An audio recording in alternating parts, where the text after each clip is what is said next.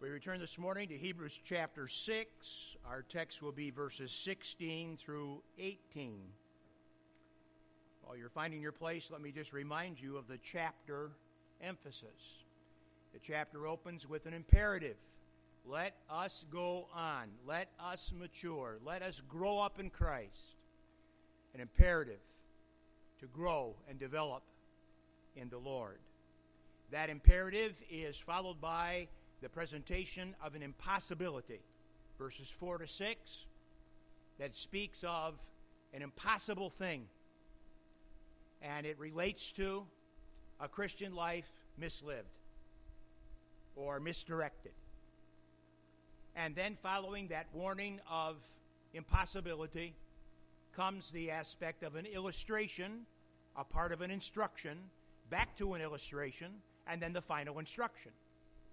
The illustration at the first was a garden illustration, 7 and 8, followed by the instruction in which the writer makes it clear that he does not hold the suspicion of the Hebrews to which this letter was written as being in the most dangerous place, but rather that he has confidence that they are growing and developing in Christ as they ought. But then that is followed by the second illustration that we looked at last week together, which is the illustration of Abraham. Abraham, who was a man who responded to the promise of God, and then after a period of living before God, was tested as to his faith and passed the test of Genesis 22 with flying colors. Therefore, God said to Abraham, "Surely I will bless thee." Now, God said he would bless them before Abraham passed the test, and Abraham's passing to the test did not secure the promise of God as previously made. But, nonetheless, Abraham's faithfulness in response to God, built upon his faith, is that which allowed God to bring Abraham's inheritance of the promise within Abraham's own lifetime. And that pattern of promise connected to faith and inheritance connected to faithfulness continues to be the theme here in this 6th chapter of Hebrews. Hebrews 6, 16 to 18. For men verily swear by the greater, and an oath for confirmation is to them an end of all strife, wherein God, willing more abundantly to show unto heirs of promise the immutability of his counsel, confirmed it by an oath, that by two immutable things, in which it was impossible for God to lie, we might have a strong consolation, who have fled for refuge, to lay hold upon the hope set before us. Father, this morning we are thankful for the development of this text in our hearts and minds as it appeals to the believer to live a life of honor and integrity before the Lord Jesus. As we continue to work with the instruction portion of the text this morning, we again ask for the Spirit of God to be our teacher.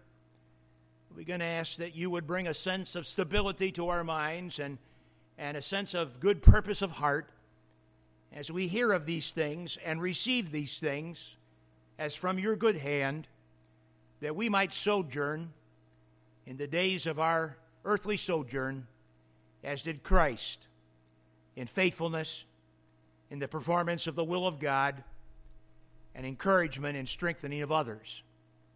Thank you for those that are here to hear. We ask your blessing upon our study. We pray today in Jesus' name and for his blessed sake. Amen. You with God can do it. You with God can do it. It takes the two. You cannot live the life of God's pleasure. You cannot live the life of God's expectation for you as a believer apart from the enablement of the Holy Spirit of God. It takes two. It takes two. Dr. R.T. Ketchum was an Ohio pastor that helped to lead a national movement of commitment to the Scriptures and the principles of biblical separation back in the 1930s. He was a champion of a preacher with somewhat of a larger-than-life persona. I only heard him preach one time in my life, toward the end of his earthly life, but I have to say that sermon was absolutely unforgettable. One of his most famous sermons dealt directly with the theme of our text in Hebrews chapter 6. Ketchum appealed to the believer's diligence with a catchphrase that has been well burned into my mind. He said repeatedly, "Don't stand staring up the stairs. Start stepping up the steps." In relationship to the Christian life, don't stand staring up the stairs. Start stepping up the steps.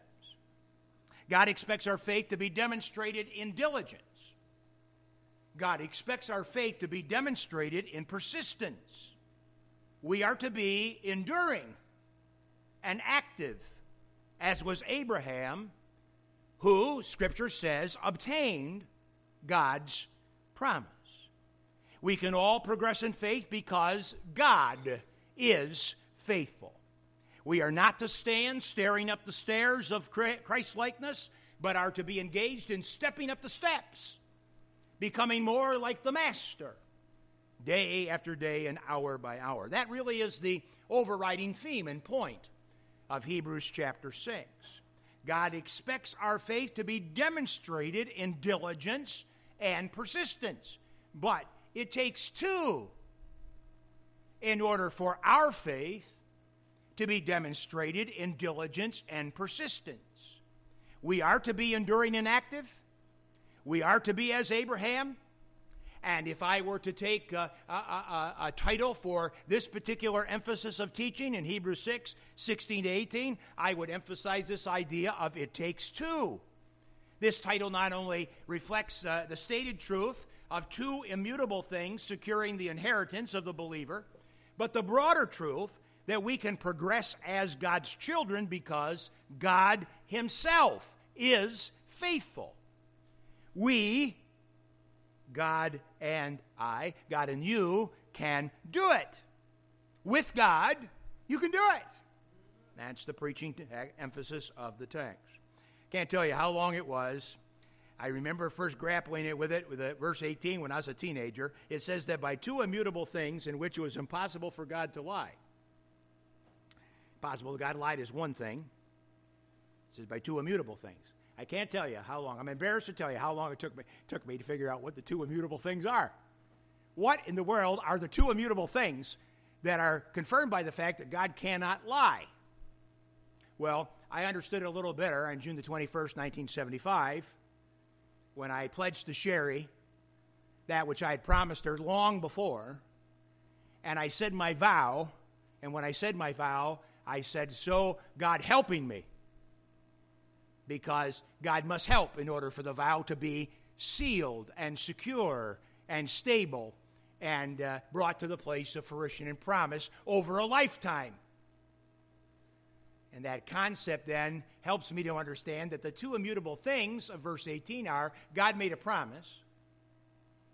He could not take an oath of a greater name than His own, because there is none. And so He swore on His own name. And so both the promise and the oath taken, or the promise and the vow taken, are both from God who cannot lie. Oh, how many days I spent working on that one when I was a kid, trying to figure out what that was saying. I gave it to you for nothing this morning. I hope you appreciate that. Nonetheless, the emphasis, it takes two. The apostle delivers the dynamic truth by calling upon a certain element of Roman civil law, by calling upon a certain reference to Jewish moral and ceremonial law, and his argument develops along the character of God. So the first thing we're going to look at in this particular text of Scripture is the writer delivers this dynamic truth of progression in Christ by calling upon an element of Roman civil law in verse 16. For men verily swear by, swear in the sense of take an oath, men verily swear by the greater, and an oath for confirmation is to them an end of all strife. The system of law among the Romans was highly developed and, of course, serves as the basis for much of our legal system here in the United States of America. Pledges or oaths were common, especially in the business arena, which today, of course, there's a whole facet of law in that business arena that is called contract law. Contract law, the particular facet of Roman law that is referenced in verse 16 is contract law. Oaths or pledges were a means to ensure promise made. Two aspects of the Roman oath are called to bear witness because it takes two. First, the Roman pledge or oath had to be made before a superior. The individual that was setting forth the oath, setting forth the contract, would do so before a superior. Children learn that in the context of a home. They work something out, and before it flies, it has to be approved by the parents. And in the context of government, it has to be approved by the government.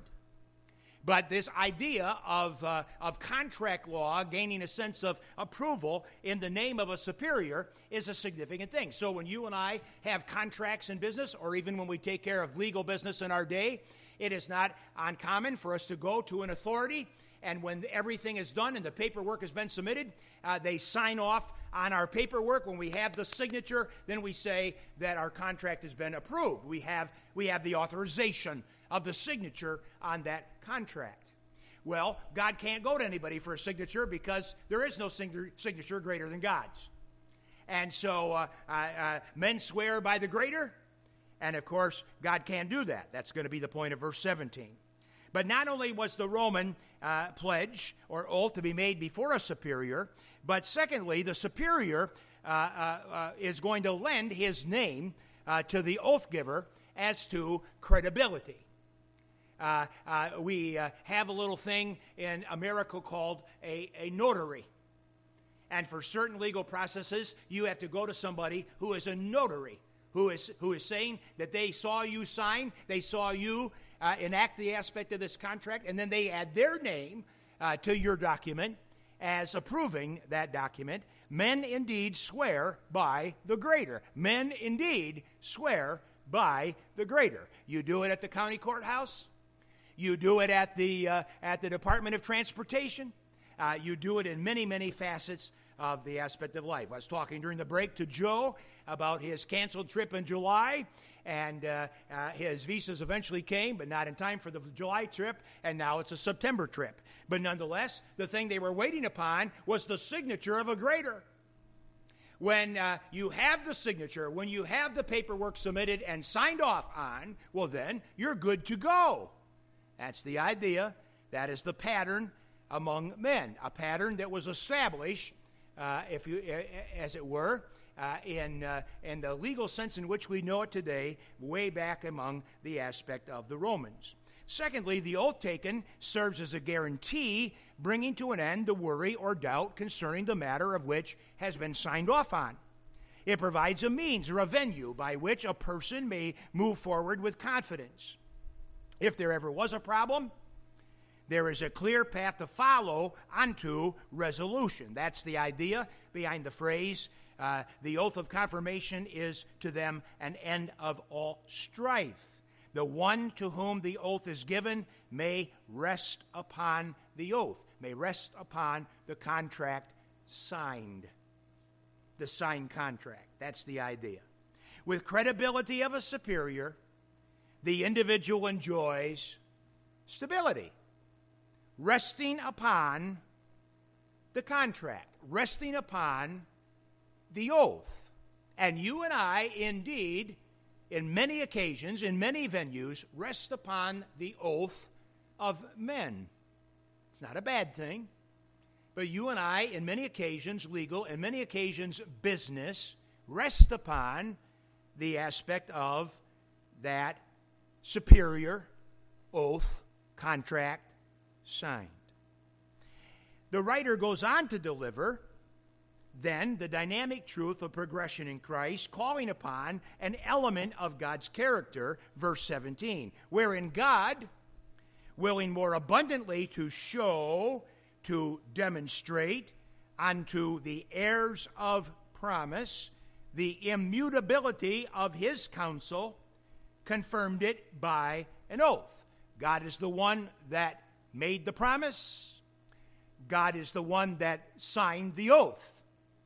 He is the superior in whose name the contract has been executed. The writer delivers the dynamic truth of progression of Christ, calling upon this element of God's character. Similar to the Roman law, God made an oath in addition to his promise to believers. God's person and character governed both the promise and the confirming pledge that was made.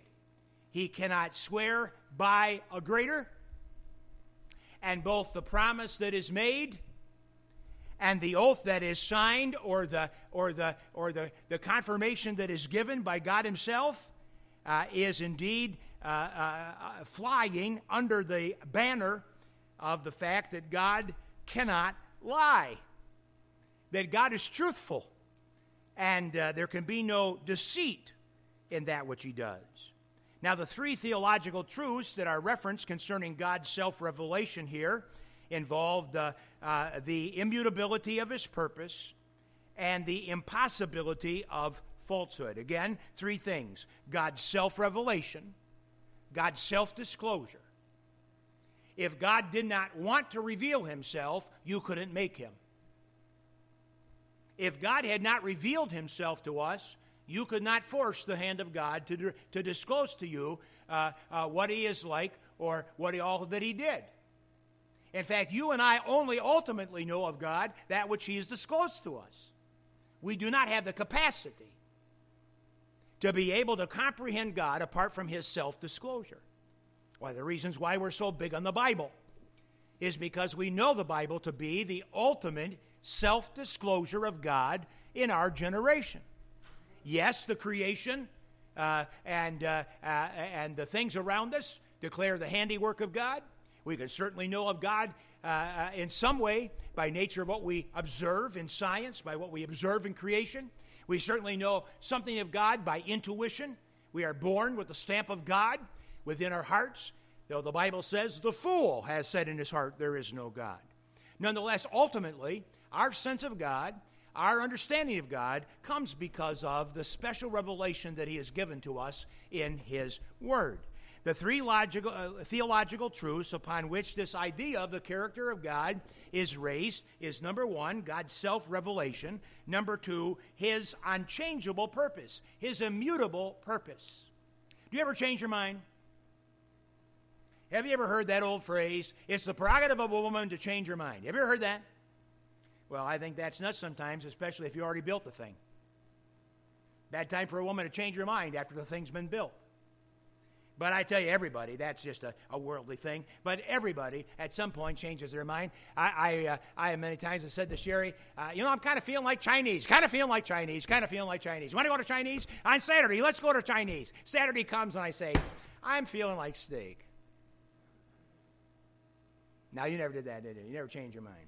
Well, one of the things that is very, very important to the self-revelation of God is the fact that the Bible declares that God doesn't change his mind. Ever. What's so good about that? Me. What's so good about that? You. God will never change his mind about me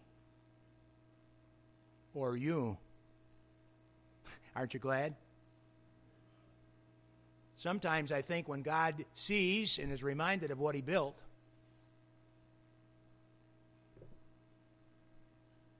he might want to change his mind. He won't. it is impossible. God is immutable. He does not change. His immutable purpose in Christ Jesus to save us does not change. That's glorious. And then the third thing is the impossibility of falsehood. And those three things, self-revelation, immutable purpose, and impossibility of falsehood, are brought to bear in verses 17 and 18a, because God cannot swear upon anyone greater, for he is the greatest of all. But that didn't stop God from determining to bring out into evidence, verse 17, the word shew, Old English, S-H-E-W. We more commonly spell it S-H-O-W, show. But the word means to bring out into evidence that which is true. God has brought out into evidence the reality of which the writer speaks. His purpose and plan for believers is brought out into evidence. Without God's determination to reveal himself and his purpose for mankind, you and I could not possibly know anything about God beyond what is known in creation and intuition. But God determined to reveal his purpose to us, and that is contingent upon the fact that God doesn't change or alter his plans. His counsel, his wisdom is fixed, and it is forever. He cannot lie.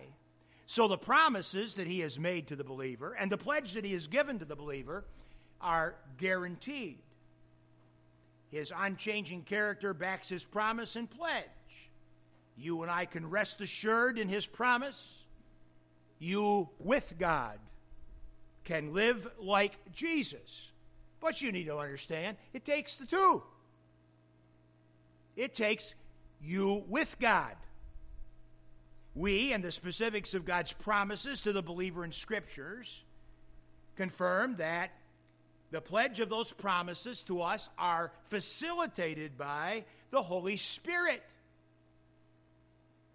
And so if you think about the aspect of this idea of how it is that God works in our lives to make us stable and productive and progressive in Christ, well, it takes the Spirit and the Scriptures.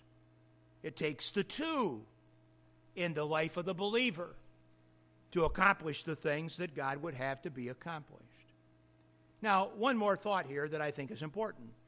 God didn't have to make a vow. God didn't have to make an oath. God did not have to make one. He did not have to give one. His promise is sure without any confirming oath whatsoever. In fact, you may recall that Jesus instructed his disciples to be marked by such a level of integrity that they never had to swear or never had to take an oath as a means to confirmation of something that they said. But God swore to you and me in Christ so that we would never have a reason to worry or doubt concerning his promise of eternal life in Jesus Christ. And that is why the writer of Hebrews, verse 18, calls this the believer's strong consolation, or if you will, concrete comfort. The concrete comfort of the believer is that if God just said it, that would be it. Promise alone is enough. But God, seeking to bring to us, during the days of our earthly lifetime, a strong consolation, a strong encouragement, a concrete comfort, not only promised it, but confirmed it in an oath. That extra step is a phenomenal thing for God to do for me. It's a phenomenal thing for God to have done for you so that you would be able to settle your soul in this truth.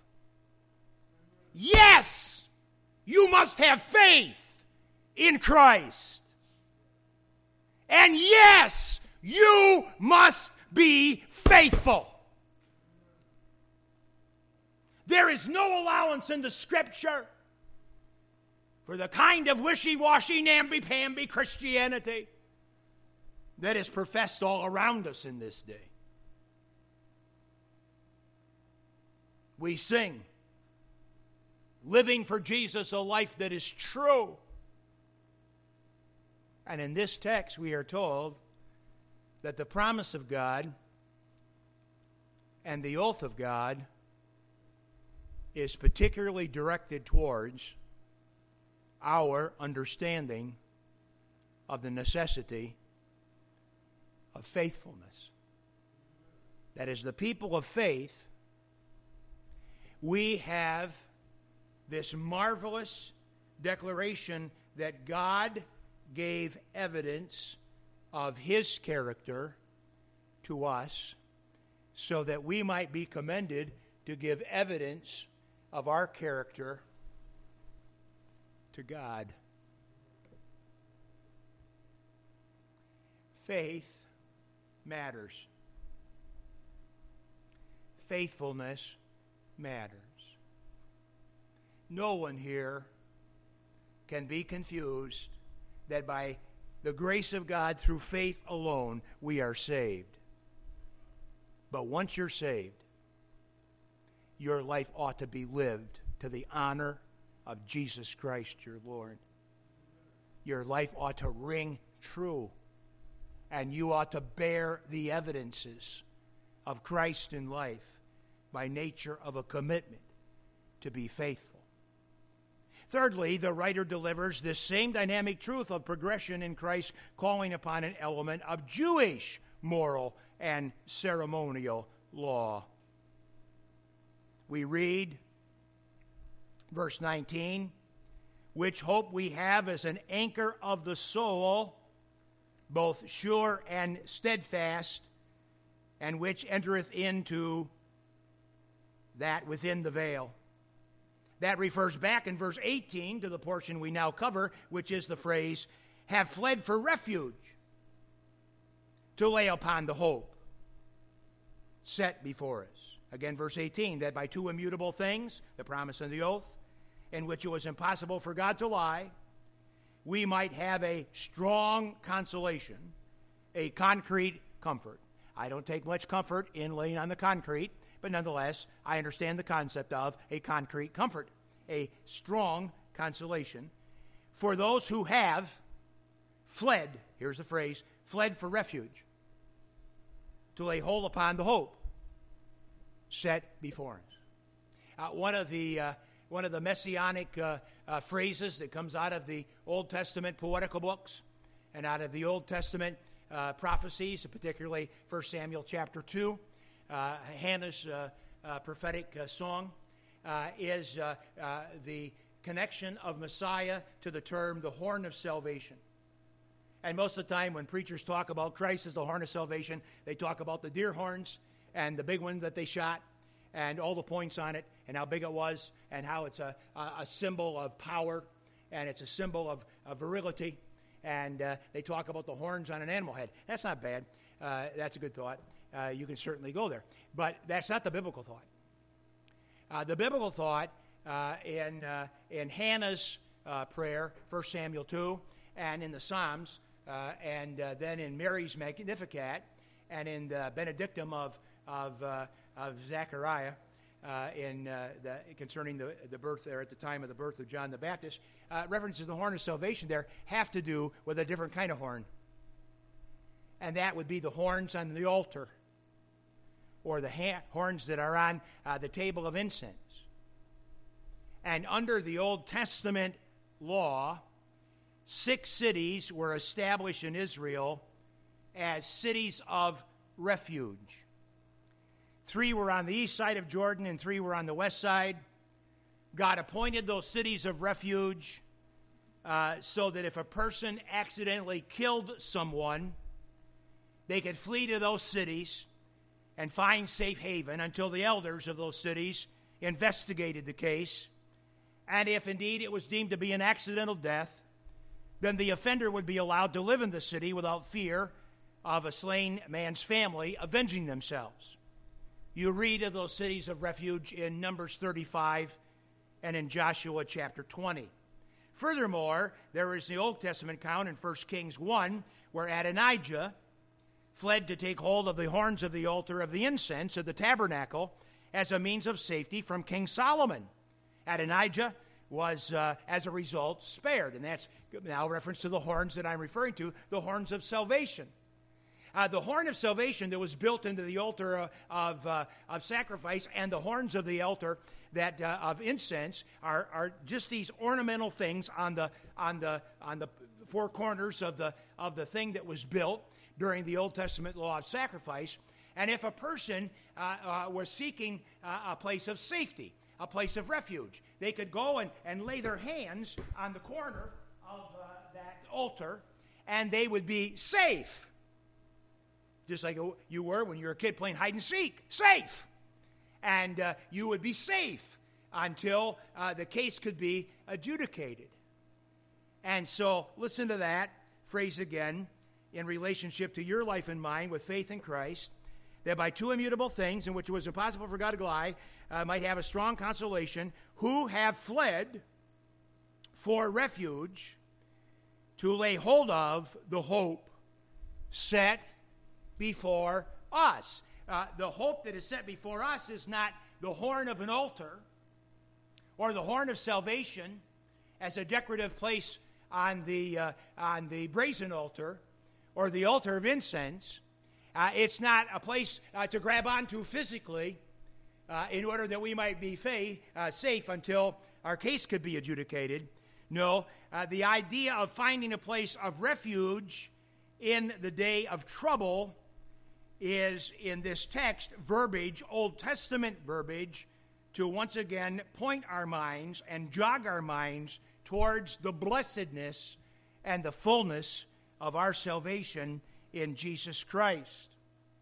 In a way similar, the believer has found refuge according to the appointment of God in Christ Jesus. God set up the place of refuge for us. Christ is our refuge.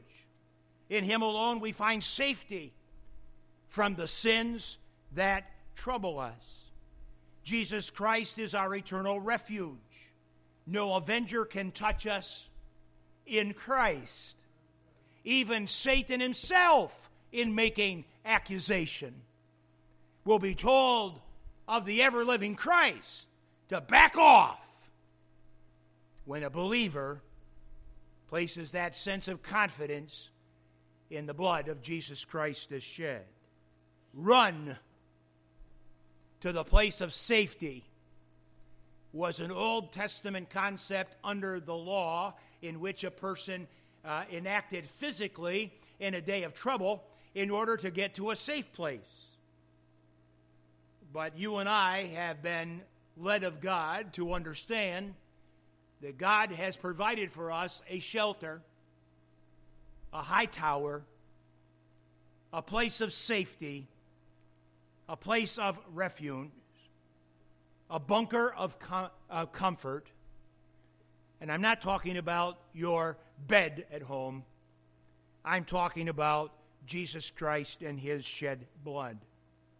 So the idea here is of God's character, and Roman law and Jewish law as to the cities of refuge and the horns of the altar come together in this passage onto the overriding theme of the chapter, which is, as I can best summarize it, you that are people of faith in Jesus Christ must exercise yourselves diligently to be faithful. Faithfulness matters. Faithfulness matters. Faithfulness matters. In a word of summary, what exactly is the promise and the purpose of God in the life of the believer? Answer: Christ-likeness. To be like Christ. You're in Christ by faith. we talk about position. You're in Christ, we talk about progression, development, strengthening, stability, maturity. You're in Christ, we can talk about permanence.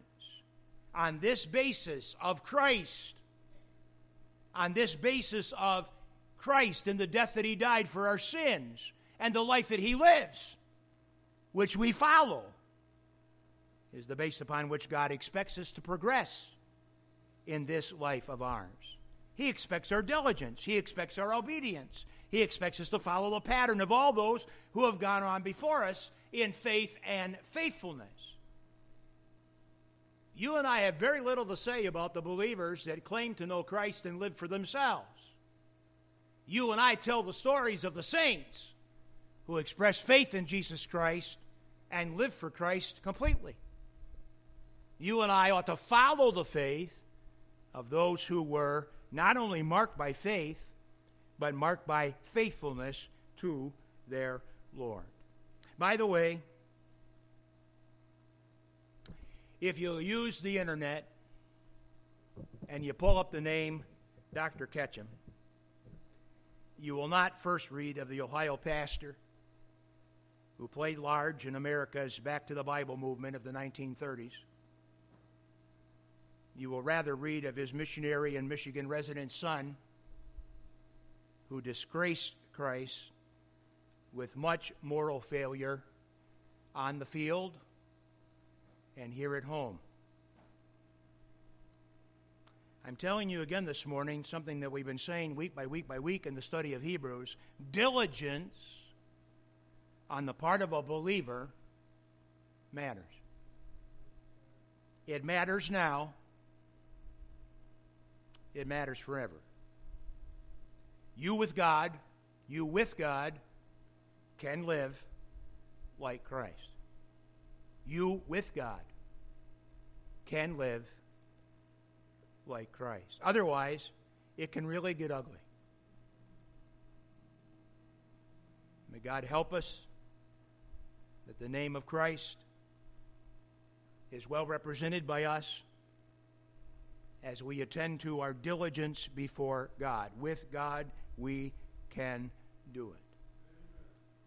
Father, thank you this morning for the listening ear and for the opportunity to consider again the magnitude, the glorious nature of our Savior Jesus Christ, who not only delivers us from our sins of the past, but whose blood cleanses us from all confessed sin and from other matters that we are not even aware of as of yet, that we might live before you in honor and integrity and find of thy blessed Spirit the empowerment to live a life of testimony, a life of expectation of reward concerning the future, to the honor and the glory of Jesus Christ. Help us then as your people in this week to continue to think about Jesus and to talk about Jesus and to represent well the Lord Jesus in the ebb and flow of our life. We ask these things in Jesus' name and for his blessed sake. Amen.